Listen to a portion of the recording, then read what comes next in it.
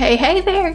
Today, we're diving into the fascinating world that is personality types. If you're a middle manager or if you lead a small business team, understanding your Enneagram type can be a total game changer.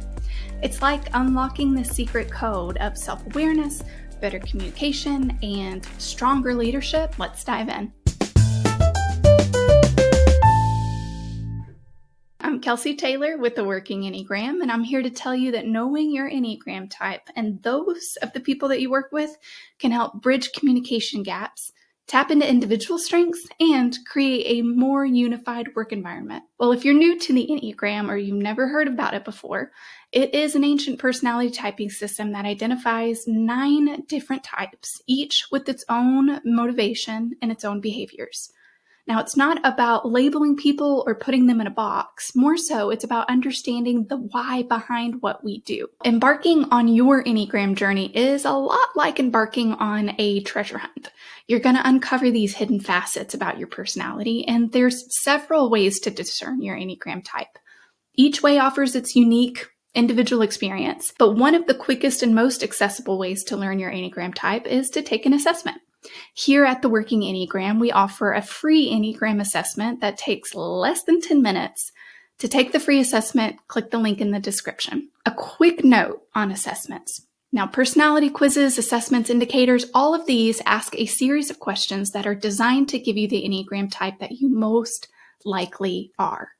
Assessments at best are 70% accurate, so I want you to hold on to your results with an open hand. Personally, I've had a great experience with assessments. The first Enneagram test I took helped me find out that I was a 1 on the Enneagram, and every other Enneagram assessment that I've taken in the past 5 years has said the same thing. But assessments are not the only way to learn your Enneagram type. My friend Jordan is a high-achieving Enneagram 3, and he found out what his Enneagram type was through a series of Enneagram trainings offered by his employer. Another friend of mine, Tucker, who is an introspective Enneagram 4, discovered his type by reading the book, The Road Back to You. While there's no perfect way to learn your type, here's a simple 3-step process that I like to recommend. First, learn your type. Taking an assessment's the easiest and quickest way to do that. Second, I want you to discern your type.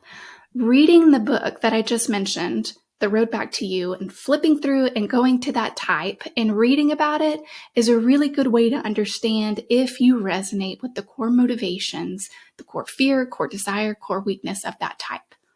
From there, I want you to really grow in your understanding. So first, I want you to learn. Second, I want you to discern. Third, I want you to grow. And that means learning about all the other 9 types. Now, that takes time, so be patient with the process. If you're ready to embark on your Enneagram adventure, I'd encourage you to take the assessment, read on the different types, and sign up for a team training. You can find the link to all 3 of those options in the description below. And remember, understanding your Enneagram type, it's not about perfection. It's about embracing your unique strengths, navigating your weaknesses and challenges, and becoming a more self-aware and empathetic leader. That's the best I have for you today. I'll see you in the next video.